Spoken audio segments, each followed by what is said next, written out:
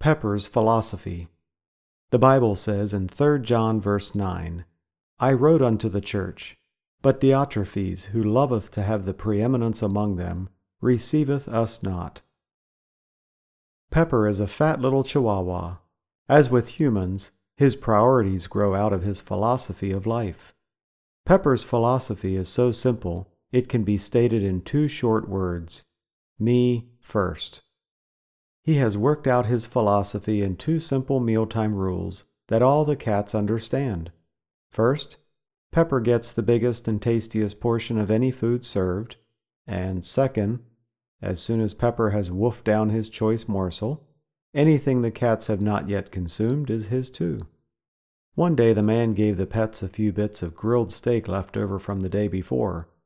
As soon as Pepper's keen nose identified the gift for the rarity it was clear to him that this food was much too fine to be wasted on cats. When the man tossed Pepper his piece, he swallowed it with unbelievable speed, not bothering to chew it or taste it.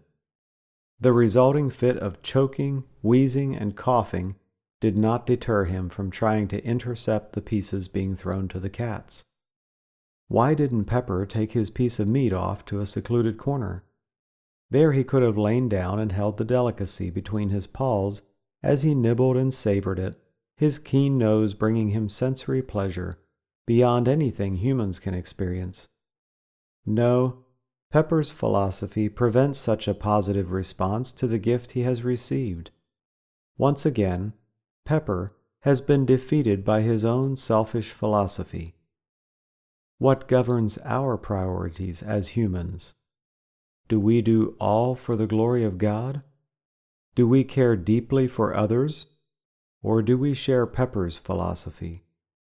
No matter what answer we give, our actions will reveal the truth. If I must be first, my plight is the worst.